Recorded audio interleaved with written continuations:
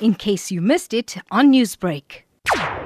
The United States government as a whole, and the U.S Consulate here represents the U.S. government here in this province, we've been partnering with South Africa and the South African government to support HIV prevention as well as treatment programs since 2004. In fact, we've invested more than $5.8 billion, which is about 70 billion rand, for this fight during that period. So we have high stakes here, and we're very, very proud to be celebrating KwaZulu-Natal's accomplishment of reaching the 1 millionth male circumcision. It's such a huge milestone in controlling the HIV epidemic and for promoting a brighter future for the people of this region and province. We know that the South African government in particular has been fighting the HIV/AIDS epidemic for decades now.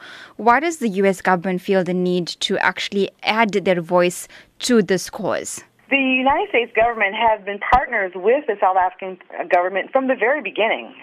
From the very beginning of the recognition that HIV and AIDS is a major problem in the development of this country and the population here in terms of their health and well-being. We've been here all along. The voluntary male medical circumcision is really important in reducing the HIV transmission from females to males.